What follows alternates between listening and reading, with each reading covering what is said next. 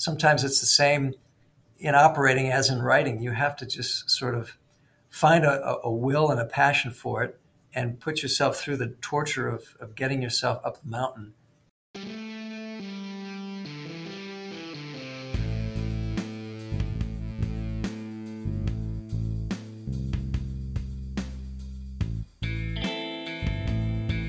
Welcome to the Neurosurgery Podcast. I'm Mike Wang, and I'm here with my co-host, JP Colson. We are here to discuss all things neurosurgical. Hi, this is JP Colson, a resident in neurosurgery at Rush University. Please note that this is not a CME event, and the opinions and statements made in this podcast do not reflect those of any institution or professional organization. Now, let's get started. Great. Today we are lucky to have Mike Lawton. Mike Lawton is our guest from the Barrow Neurological Institute. Many of you know who he is. He was basically the principal vascular and open surgeon at UC San Francisco before he took his new post at the Barrow Neurological in Phoenix, and now he runs the cranial division of that. So welcome to the podcast, Mike. Thank you, Mike, and JP, thanks for having me. Great. Well, we are so enamored with you as being sort of like the ultimate neurosurgeon in the sense that everybody has heard about and everybody knows about your technical wizardry. You are one of those folks who seems to be able to get out of any bind. I've spoken to my good friend Praveen Mumanini about you, and he worked with you at UCSF, and everybody who's trained under you that I've talked to has said Mike Lawton is a true master surgeon. So we wanted to focus on that, and maybe you can walk us through a little bit about the features. What are the things that make a technical skull-based vascular surgeon really good and different? Yeah, really great question. And I think it all starts with a passion to get to the top of that mountain. And I think for me, I trained with Dr. Spetzler, and I always viewed him or learned that he was the surgeon of that era. And so I think part of climbing that mountain is just having seen a real master yourself when you're young and impressionable, and then wanting to get to that point yourself. That real desire to climb the mountain is so critical in becoming technically excellent.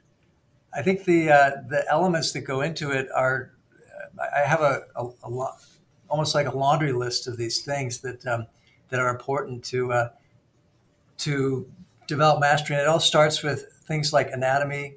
Then it goes to things like using your instruments and your microscope to its fullest potential. Next, it's developing your manual dexterity. Then it's about who you observe, who mentors you as you're developing yourself. Then it's about the volume, the case volume that you have. Part of it's about your own management of those cases, like spending time each day to reflect on the cases you've done and pull out those pearls. Then always analyzing your results, publishing, looking at how you can learn from the things you've done and get better. And finally, it's pushing the envelope. I think you get better by constantly trying to either reach that standard that's been set for you or exceed it in some way.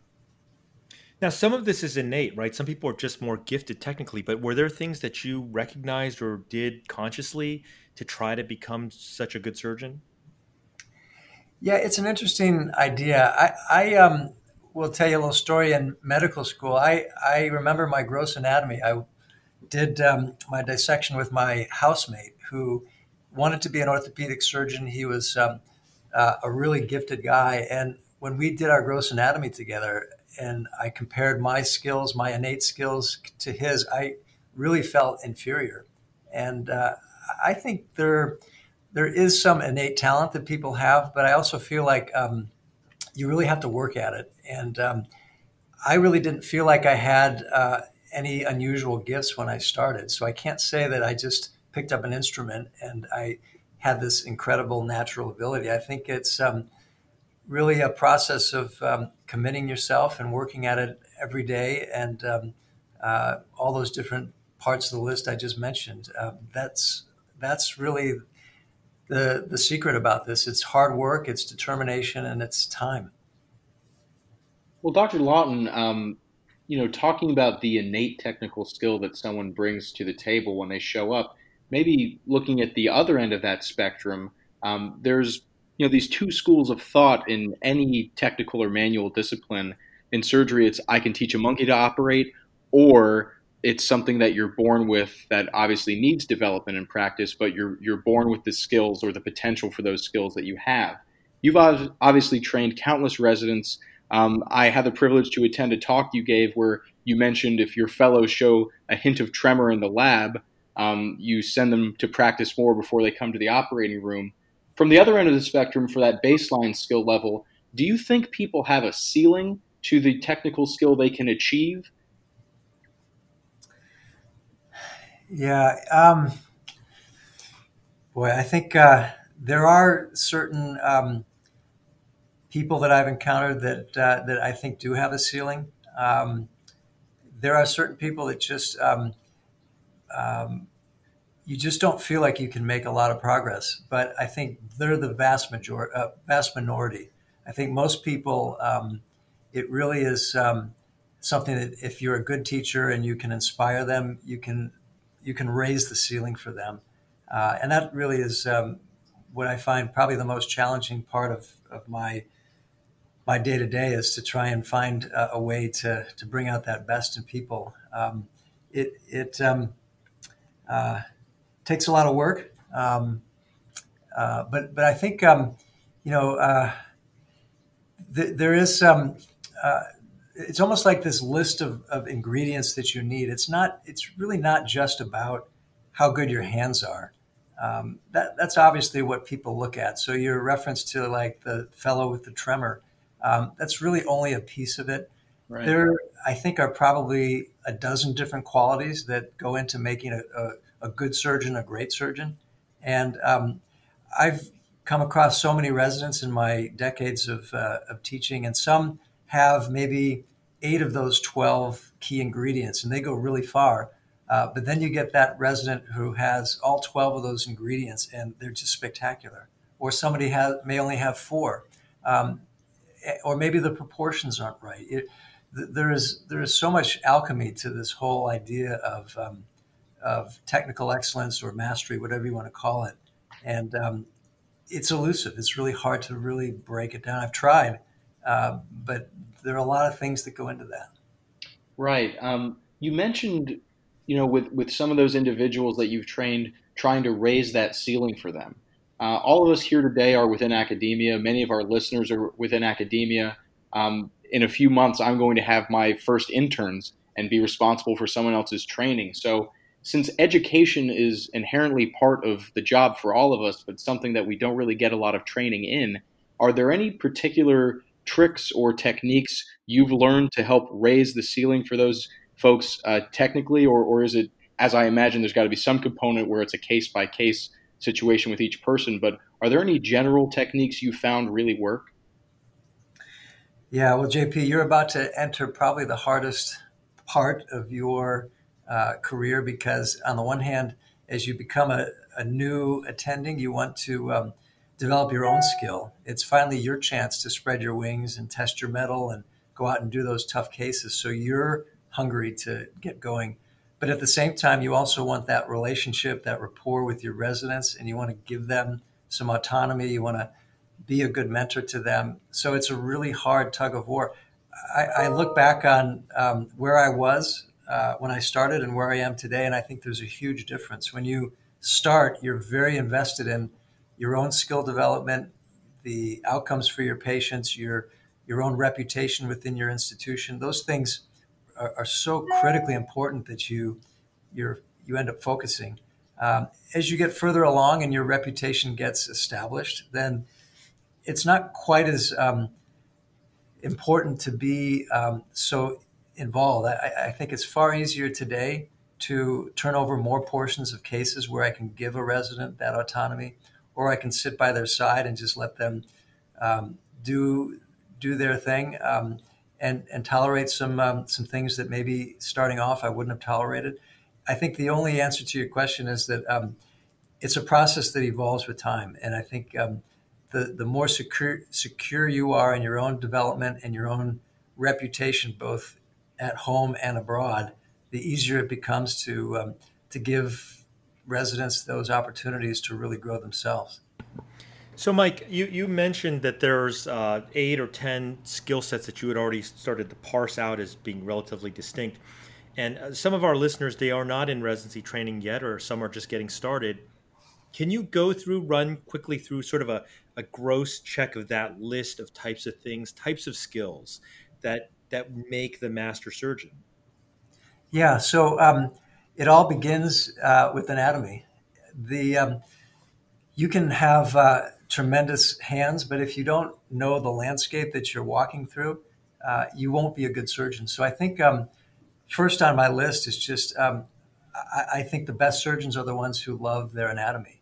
And those are the ones that are willing to go to the lab. They're willing to spend hours and hours dissecting cadaver heads and looking at these little subtle relationships between nerves and arteries and pieces of the skull base, and really finding the nuance and finding new ways to open it up.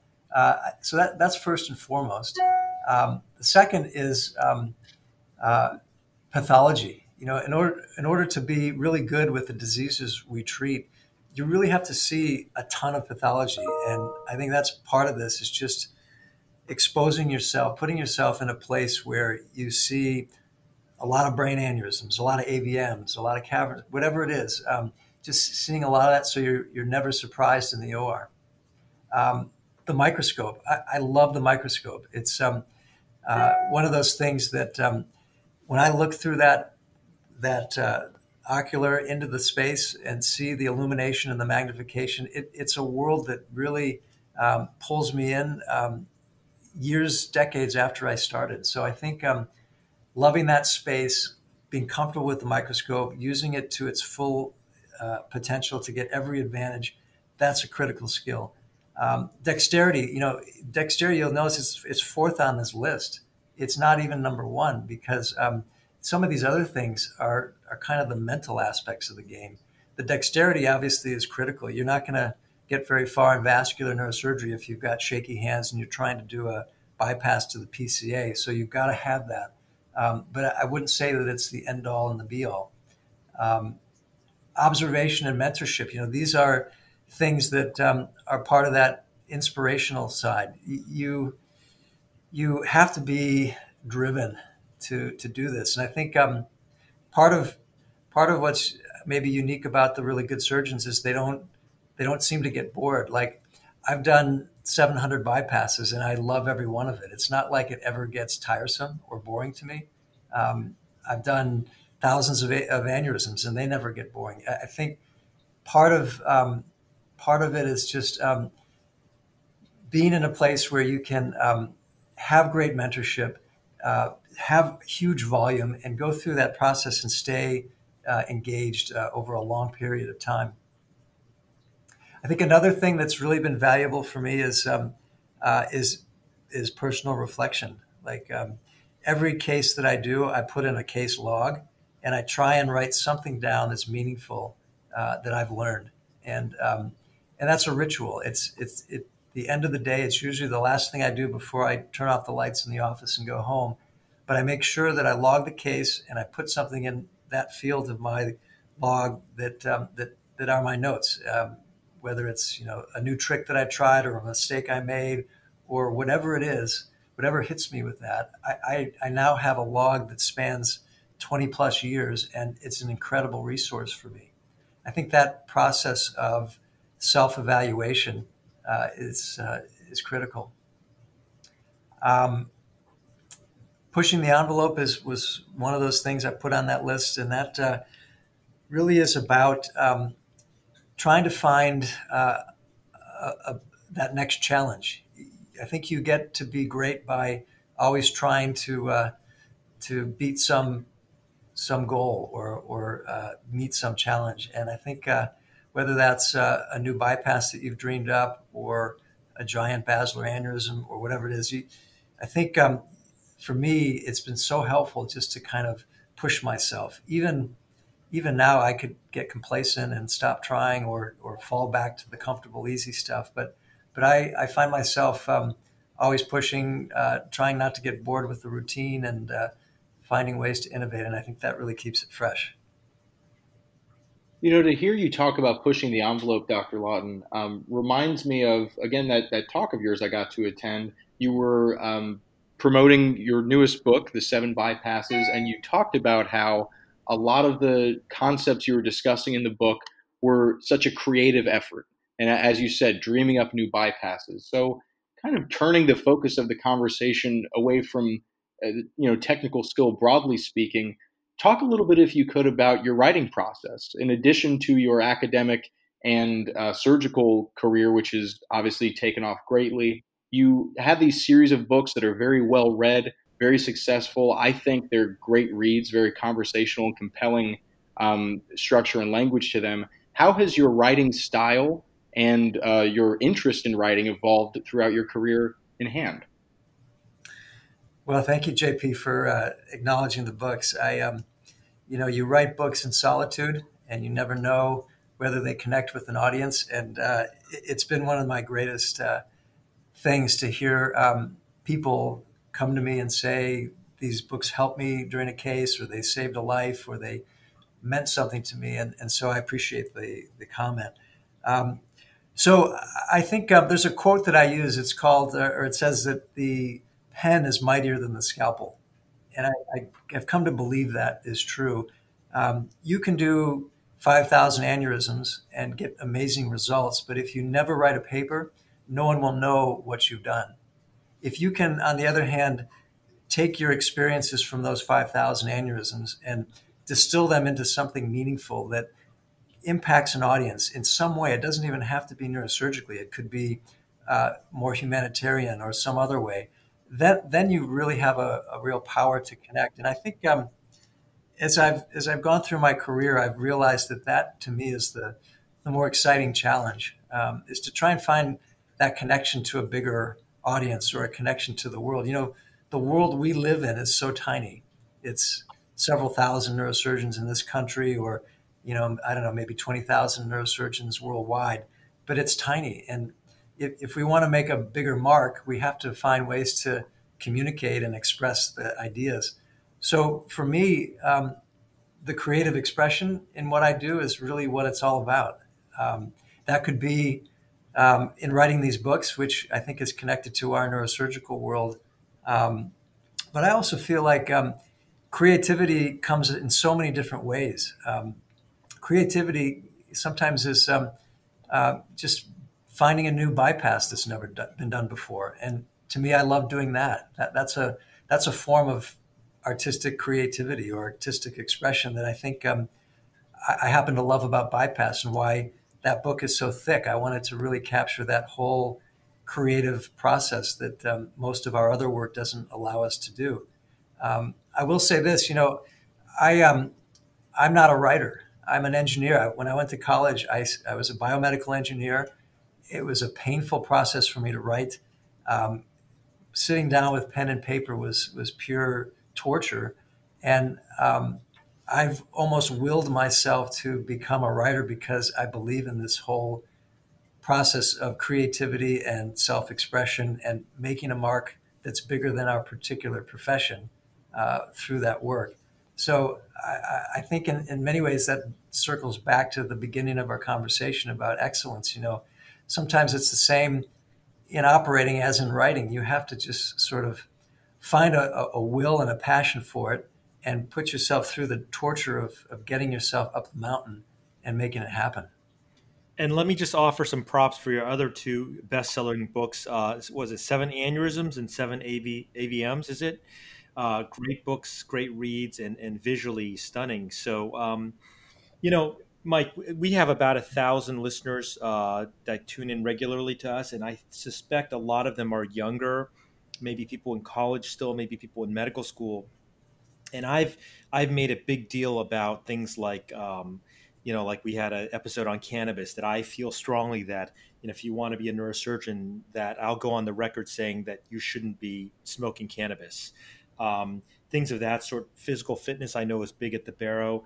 So you and I have been in China together, and the Chinese surgeons always talk about how because they use chopsticks, they're maybe better at dexterity, and my dad used to make me transfer ice cubes with a chopstick from one bowl to the other, and they're very slippery. And the slower you are, the slipperier they get, right? So it's kind of a torture program.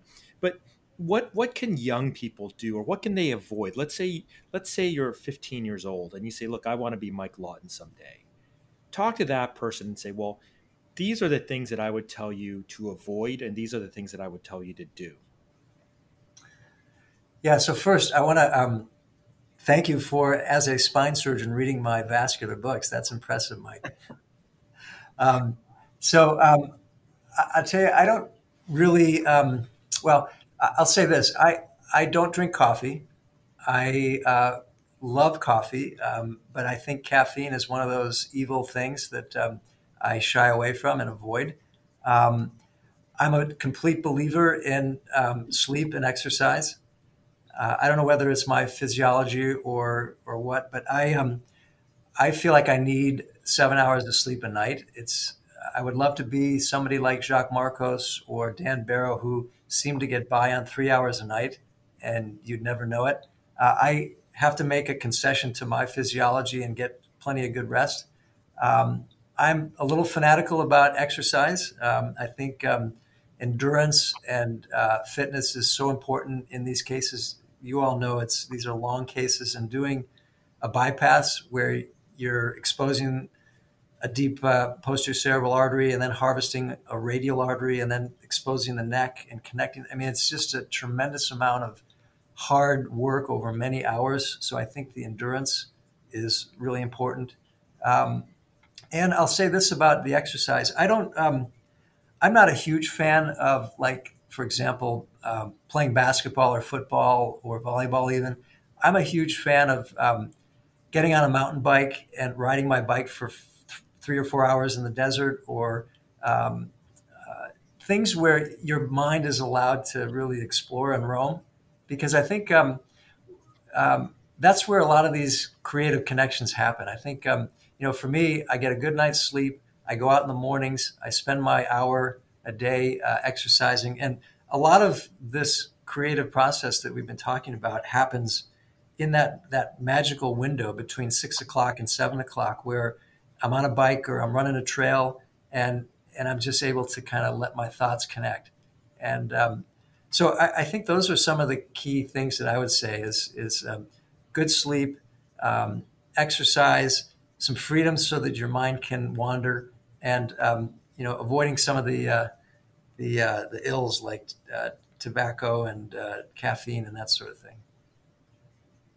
Well, Dr. Lawton, on behalf of us and all of our listeners, I think the messages you've shared today, from the scalpel to the pen, from the mountain bike to the operating room, focusing on the head and heart aspects of technical mastery beyond just the hands, I think that resonates with all of our listeners.